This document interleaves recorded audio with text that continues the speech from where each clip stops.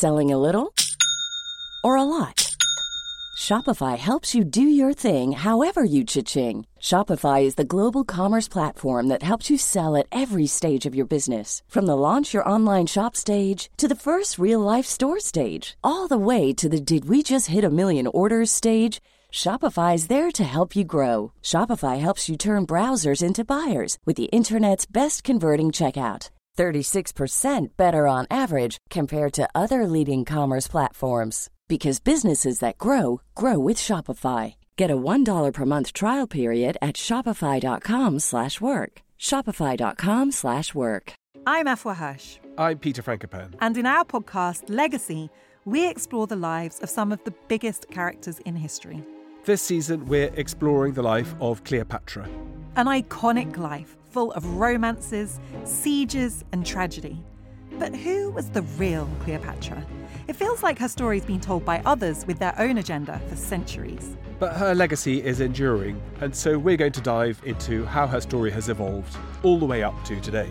I am so excited to talk about Cleopatra, Peter. Love Cleopatra. She is an icon. She's the most famous woman in antiquity. It's got to be up there with the most famous women of all time. But I think there's a huge gap between how familiar people are with the idea of her compared to what they actually know about her life and character. So for Pyramids, Cleopatra and Cleopatra's Nose, follow Legacy now wherever you get your podcasts. Or you can binge entire seasons early and ad-free on Wondery Plus. Hi everybody, welcome to Dan Snow's History. This month, July in 1943, saw a gigantic battle raging in the very west of Russia, the eastern part of Ukraine, round the town of Kursk, where a giant German attack was blunted and then pushed back by the Soviet forces. It is an enormous battle. It's often seen by the Soviets as one of the great decisive battles of the Second World War. But recent scholarship has changed our perception of that battle. It is now believed to be fairly misunderstood and misrepresented. Ben Wheatley teaches at the Defence Studies Department at King's College, London, and he has done some extraordinary research, not just about the Battle of Kursk, but about the Battle of Prokhorovka, which is often seen as the kind of climax of the battle. It's regarded as the biggest tank battle in a single day of history. It's said by the Soviets to be the day that the German Panzer Force, the German armed forces, were catastrophically destroyed and potentially decided the fate of the entire war on the Eastern Front. Ben has decided this is not true. He's gone back to look at extraordinary detail at the records for individual vehicle maintenance and losses for the German army. And he's discovered that the battle has a very different story. Of course, it was important, but for the Soviets, it was a catastrophe as vast amounts of their armour was lost. And in return, the Germans didn't lose that much armour at all. So the legend of this battle was actually largely created by Soviet commanders who wanted to justify their losses to Joseph Stalin. And to be honest, who can blame them? This is a deep dive into one of the most extraordinary battles of the Second World War between the Germans and the Soviets on the Eastern Front. I wanted to celebrate and bring more attention to Ben's extraordinarily detailed research and demonstrate that it is still possible to reevaluate and change what we believe, rewrite the history, even of some of the most celebrated and remarked upon moments in our past. All this has caused a little bit of friction between Ben and the Russian embassy in the UK, proving that history still matters very much to people, particularly those people seeking to control the present. You can go and learn much more about that history if you want by subscribing to History Hit TV. It's my digital history channel. You just go to historyhit.tv, you enter the code POD1, POD1, you get a month for free, and they get a second month for just £1, euro or dollar. If you do that, you can watch 2 months of History Hit. It's like the Netflix for history, documentaries about everything. We got Second World War documentaries, if you want to watch those. We got archaeology shows about the Stone Age, about the Neolithic period. If you want to go and watch those, we've got it all covered. So go and check out historyhit.tv. And in the meantime, though, please listen to this remarkable bit of research by Dr. Ben Wheatley.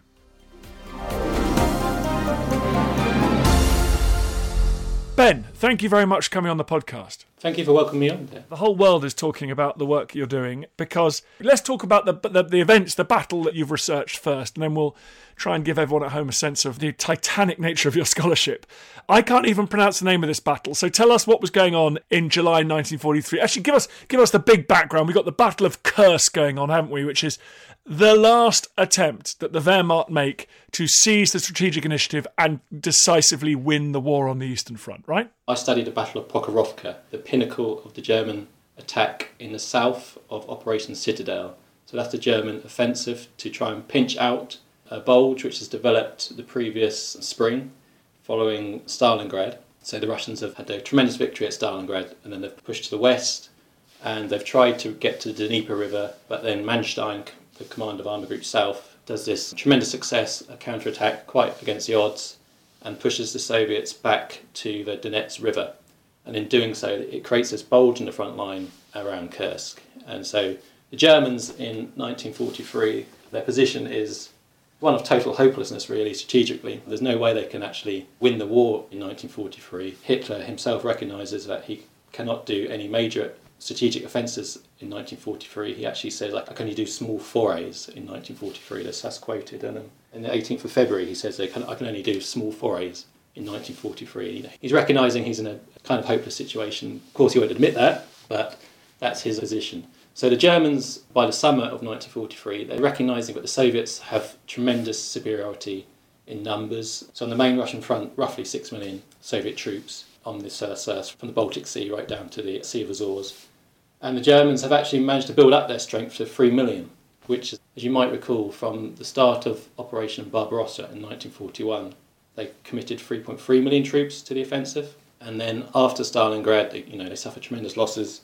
Their strength drops, but they've actually managed in the quiet time in the spring to build up their strength again, 3.1 million troops. And then after the summer's fighting and the strategic situation changes around Europe, there's the Allies landing in Sicily in July, Normandy as well. There's a suspect offensive will come, a second front as they call it. So the actual Eastern Theatre will never get up to the summer strength again of 3.1 million again. So the Germans have done really well to get their troops back up to strength, a relatively decent strength in view of the Barbarossa strength. But then this quickly drops down to 2 million by the autumn. So the Germans go 3.1 million, the strength rapidly drops after Kursk to 2.1 million. But the Germans do not see Operation Citadel, so that their offensive at Kursk, as a chance to take back the initiative on the Eastern Front. They view it as a purely strategically defensive operation to try and forestall massive Soviet attacks, which they know will come because of this massive troop superiority, as I mentioned. And in terms of tanks as well, they're very much aware that they're heavily outnumbered. So the idea is to pinch out the salient from Operation Citadel. So you've got the northern attack from 9th Army and the southern attack, Army Group South, which is 4th Panzer Army and also Army Detachment Kempf. And so they plan to pinch out the Soviet salient, which has developed from the spring, and therefore shorten the front line, which will release troops, so they can fight the strategic war, which is now developing in Sicily. So they can move troops actually away from the Eastern Front, because already the feeling is that the East is pretty much a lost cause. And what I've been studying is the Battle of Pokrovka, which is a pinnacle culmination of the German effort to try and break through the Soviet defences and encircle Kursk.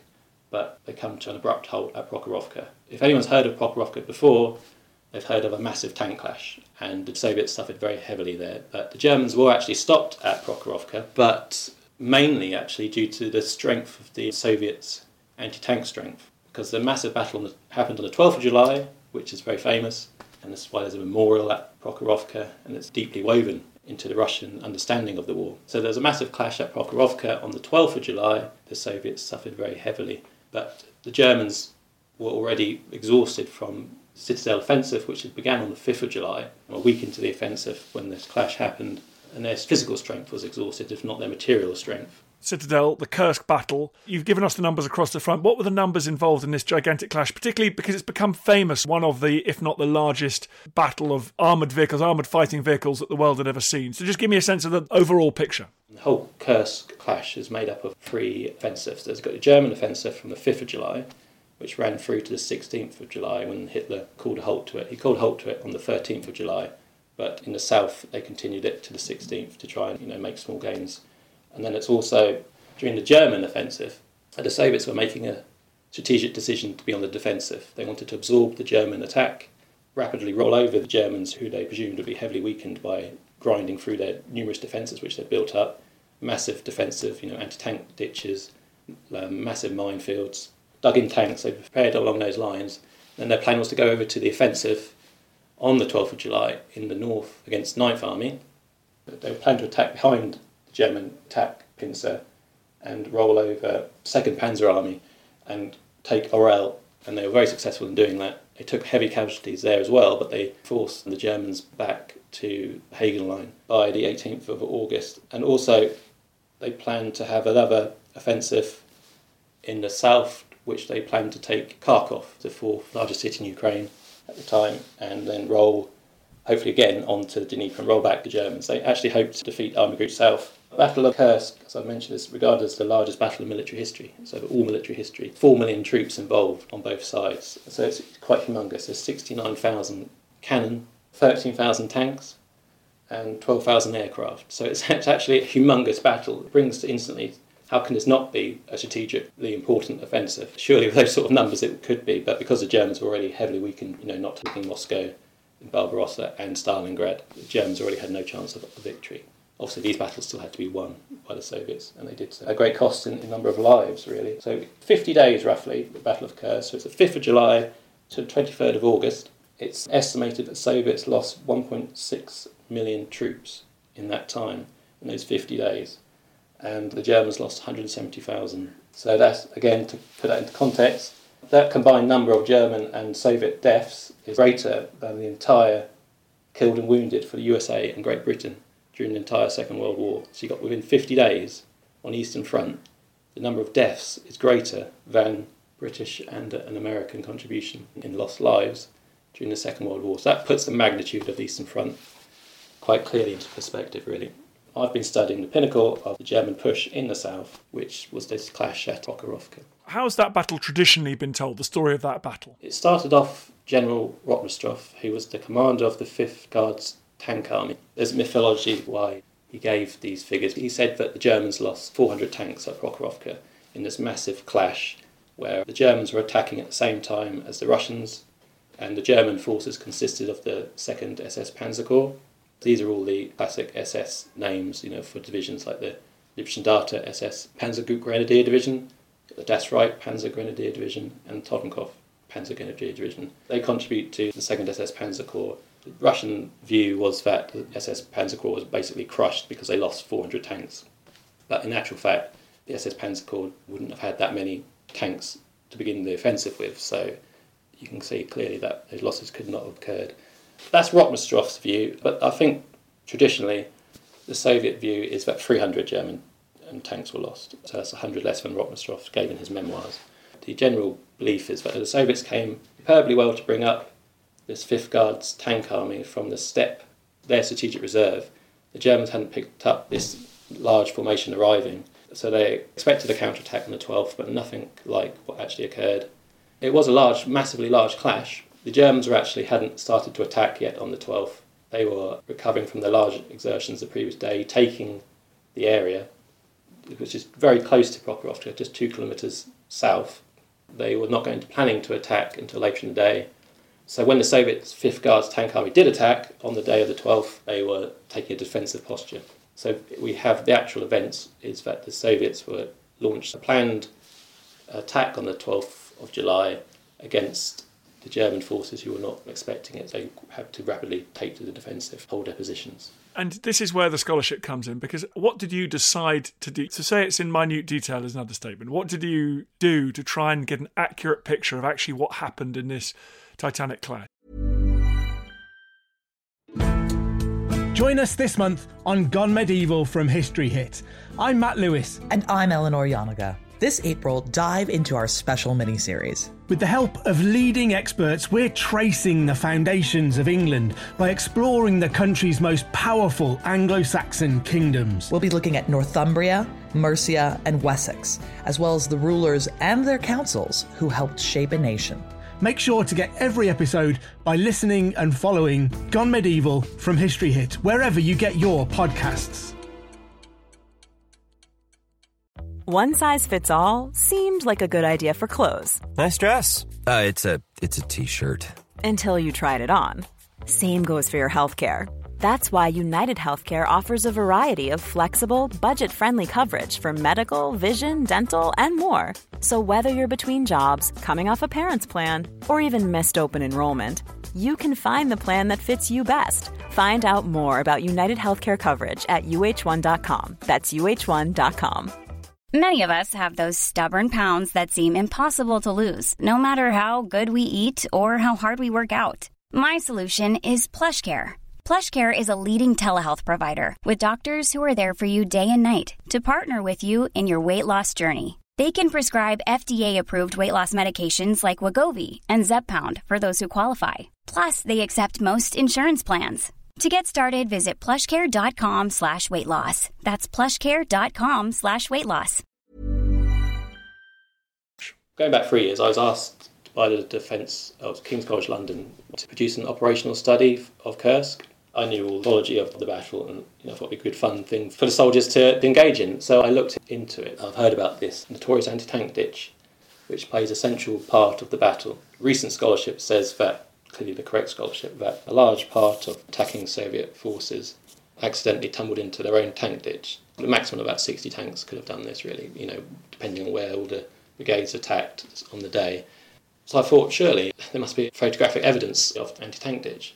So first of all, I used Google Maps and looked at the area, and it seemed quite clear where the anti-tank ditch could be. There was some very useful maps which helped to do so, but remarkably, quite a few publications do not list the anti-tank ditch in the correct location. So I thought, well, perhaps there's a photo reconnaissance of the area, so I looked for Luftwaffe reconnaissance pictures.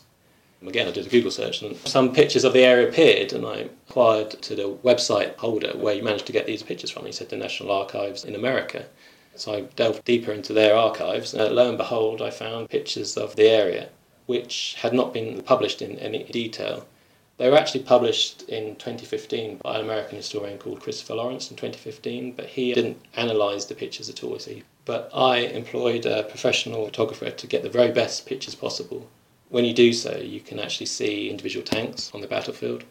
This hasn't been seen before, as in any detail. And quickly, all the key areas of the battle sprang up. There's this hill 252.2, which is very famous.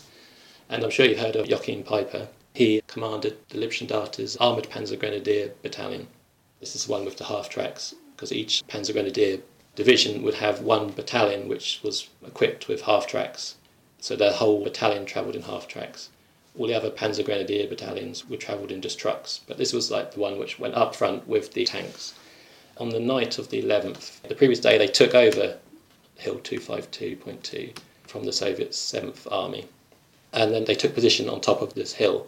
These were the guys who faced the onslaught of the Soviet offensive the next day, and that was by the 29th Soviet Tank Corps. There's the 32nd Tank Brigade and the 31st Tank Brigade. They launched an attack over the top of the hill against this German battalion, which is overwhelmed and basically just takes cover to try and fight for its life. And then the Soviet tankers, the chief mission is to engage German tanks. They bypass these troops and go over the hill and towards this anti-tank ditch, which lies a kilometre further on. The 5th Guards Tank Army did not expect to find the anti-tank ditch because they'd only just arrived into the area. As I said previously, they were from the Steppe Reserve. They hadn't had time to do a proper reconnaissance of the area because they've just come in to go onto the offensive. For some reason, they did not realise that this was the third line of the massive Soviet Kursk defences. And so the forward elements unwittingly went straight into the ditch. And the Germans were situated, the main panzer regiment was situated behind the anti-tank ditch, and this made it easy for the Germans to pick off the Soviets. The Soviets stopped in front of the ditch and they didn't know what to do, so they made easy targets for the Germans. That's happened in the Corps Centre. And I found images of the anti-tank ditch, which right near the road of the main Prokhorovka, and there's a railway line as well, Prokhorovka to Belgorod main road and railway line. And there was nowhere to cross for these tanks. On the images, it looks completely blackened, like with oil and explosions near the ditch. The ditch extends further on, away from the road. And there is German testimony which says that these tanks smashed into each other and, piled into each other. So that sort of ties in, really, with the images. And then further away, you can see individual tanks, which are in the ditch as well. Obviously, the battle was less intense, but they're still visible. The German losses, they were not very significant at all. That, again, going right back to what we were saying previously, how said that the Germans suffered heavily in terms of tanks, but actually they lost 5 tanks on the day, It goes against what was being said. Give me a sense of how do we know exactly about German vehicle losses? Because that's the thing that you've done that's just so remarkable. There's the 4th Panzer Army, which is the controlling army for SS Panzer Corps, so kept meticulous records of inventories. I mean, all German armies would have done this, but it seems that this is the only Panzer Army's records which have survived in real detail, which still contain monthly chassis numbers of each individual tank. So we have the base date for the 1st of July, so it's just 4 or 5 days before the start of the German offensive citadel. So that's your base date of what each individual tank number was around the time. So you can then track these tanks later in subsequent chassis number reports. So that's one of the ways of doing it. And there's also total loss reports, and these were given by the divisional and corps engineers, who were the people who wrote off German tanks. So they were the people who gave it the final say-so. And there's these reports of total loss reports, and they give chassis numbers as well, so you can mark those off with the inventories. And then there's 10-day status reports. So every 10 days, the Germans had to fill out what happened in the last 10 days and what their strength currently was, and how many tanks was meant to be in a unit, how many were under short-term repair, so that's repair with the troops, and then how many were in longer-term repair at army level, or even further, army group level, where was these forward repair facilities like large factories. So these are charted out in these 10-day status reports, and they also give losses. So they had 2 categories of losses. There's 3A losses which they thought could be repaired, but they had to be sent all the way back to Germany, major factory repair, so that the forward units regarded them as a loss. And then secondly, there's these 3B total losses, which was, as it says, as you might imagine, so these are losses, tanks have been destroyed, blown up, no hope of repair at all. So you've got these 2 forms of losses. 10-day status reports also give new tanks which have arrived in those last 10 days. And then further to that, there's also monthly reports which divisions gave, which they also listed, as amongst troop strength. They listed how many operational tanks there were in the divisions, and typically how many tanks were under medium-term repair every 3 weeks, expected to return within 3 weeks. So those are the major types of reports I studied. The key ones was this chassis numbers report, because then you could track them after this massive battle at Pokrovka and how they would follow them later on. There's a big black hole in the archives all the way up to October, but then they pick up again. That's chiefly because for the SS units, because they left the 4th Panzer Army's control after the battle, but then they came back in October, some of the units. Again, you pick up these inventories. You can see, oh yes, this tank was here in the beginning of July, and it's gone through Prokhorovka, and it's still around in October. So October was the most important chassis number reports that I had. There's 386 fighting vehicles with the 2 SS divisions that took part in Prokhorovka, so that's Liebstandarte and Das Reich. And then on the 1st of November, 218, which were still around on Eastern Front. It's over half have survived, which goes against historical narrative of the battle where it was a basically wipeout. On the 1st of December, there's still 192 ex-Prokhorovka vehicles still on Eastern Front. That's 4.5 months later. By tracking individual tanks, you can get a true narrative. You talk about confirming the narrative. What is it you think you can really teach us about just when and where the disastrous damage was done to the German armoured units on the Eastern Front, if it wasn't actually on the couple of days in Pokrovka? The Liebstandarte, which faced the main brunt of the offensive, had 78 tanks available in the inventory the day prior to Prokhorovka battle, and 74 tanks after the battle. And actually operationally, so they started the offensive with 79 tanks. The day before Prokhorovka, they had 47 Panzer IVs, which were the workhorse of the German army, and then on the 18th after Citadel they had 55. So the strength had gone up. It wasn't actually a death knell for the Panzer forces, because they were able to carry on. So after Citadel, when the Germans started to face these massive Soviet offensives, which they knew were going to come, the operational strength actually started to eat away, started to corrode, because the Germans didn't have time to do the repairs necessary to keep these tanks in operation. The tanks were still in the inventories. They didn't have the time or the spare parts to get these tanks back into action. So there was a big battle of attrition of the tanks between the Soviets and the Germans. The Soviets again were suffering heavily, but the Germans were suffering less in total losses, but their operational strength was eroding. So that carries on all the way through for any period you care to mention, pretty much afterwards, right through to the spring of 1944. There's a fair number of tanks in the inventory, but their actual operational numbers are so low, the situation looks quite ridiculous for the Germans, really. Two quick questions. One is, I read in your research that a big reason for losses of tanks is if you're retreating, if a tank gets bogged down or loses track, it could be quite a minor bit of damage, but you have to abandon it. You can't recover it. So the nature of going backwards is very attritional to tank numbers, is it? It was Karl-Heinz Friedler who did the major research for Prokhorovka itself, and discovered the true story of events, really, and Roman Topol has also done superb work in that area. The last two papers I've written are confirming a narrative which has already been proved correct, but you need to confirm it in so many other ways, which is probably unique to Prokhorovka. I mean, looking at the Lipschen data, again, when they returned to the Eastern Front, the Soviets conducted a massive offensive in late December, from the 24th of December. So the main effort of that went through to the 10th of January. And the Lipschen data lost 123 armoured fighting vehicles in the two categories I described for losses in that small period. So that shows how massive losses they were experiencing later in 43. But that would be chiefly down to the difficulties of withdrawing tanks. They needed to recover them. There wasn't recovery vehicles. So you have a large number of tanks waiting repair. You just have to abandon them, basically, and that's what they were forced to do. Plus, the terrain at the time wasn't not good for panzer operations. Wintertime, wooded area as well. So that's a defence. The Germans were on a defensive, 123 tanks. You compare that with the Lipschen data losses during Citadel, so that's 12 to 13 days, similar time frame. The Lipschen data only lost 18 armoured fighting vehicles through the whole of Operation Citadel. So you can see the difference between offensive and defensive action. So it would have been damages during Citadel, which they could recover. They controlled the battlefield after the battle each time. And even at Prokhorovka, the Germans controlled the actual battlefield, even though the number of damaged tanks wasn't that severe. So you can see the difference between offensive and defensive action and the opportunities it gave the Germans to retrieve tanks or not, vice versa.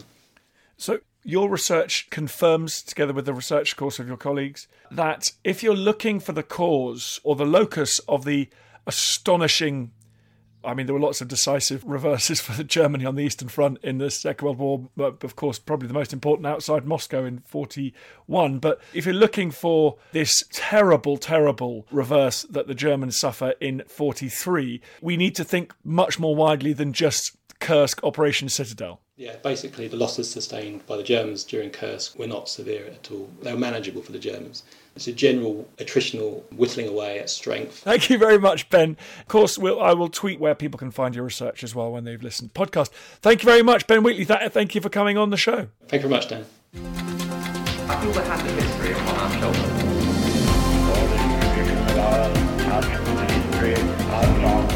Each part of the history of our country, all work on. One child, one teacher. Hi everyone, it's me, Dan Snow. Just a quick request. It's so annoying, and I hate it when other podcasts do this, but now I'm doing it, and I hate myself. Please go onto iTunes, wherever you get your podcasts, and give us a 5-star rating and a review. It really helps, basically boosts up the chart, which is good, and then more people listen, which is nice. So if you could do that, I'd be very grateful. I understand if you don't want to subscribe to my TV channel. I understand if you don't want to buy my calendar, but this is free. Come on, do me a favour. Thanks. Hi, I'm Daniel, founder of Pretty Litter. Cats and cat owners deserve better than any old-fashioned litter. That's why I teamed up with scientists and veterinarians to create Pretty Litter. Its innovative crystal formula has superior odor control and weighs up to 80% less than clay litter. Pretty Litter even monitors health by changing colors to help detect early signs of potential illness. It's the world's smartest kitty litter. Go to prettylitter.com and use code ACAST for 20% off your first order and a free cat toy. Terms and conditions apply. See site for details. Thank you for listening to this episode of Dan Snow's History Hit. Please follow this show wherever you get your podcasts. It really helps us, and you'll be doing us a big favour. Don't forget, you can also listen to all of these podcasts ad-free and watch hundreds of TV documentaries when you subscribe at historyhit.com/subscribe. As a special gift, you can also get your first 3 months for just £1 a month when you use code DANSNOW at checkout.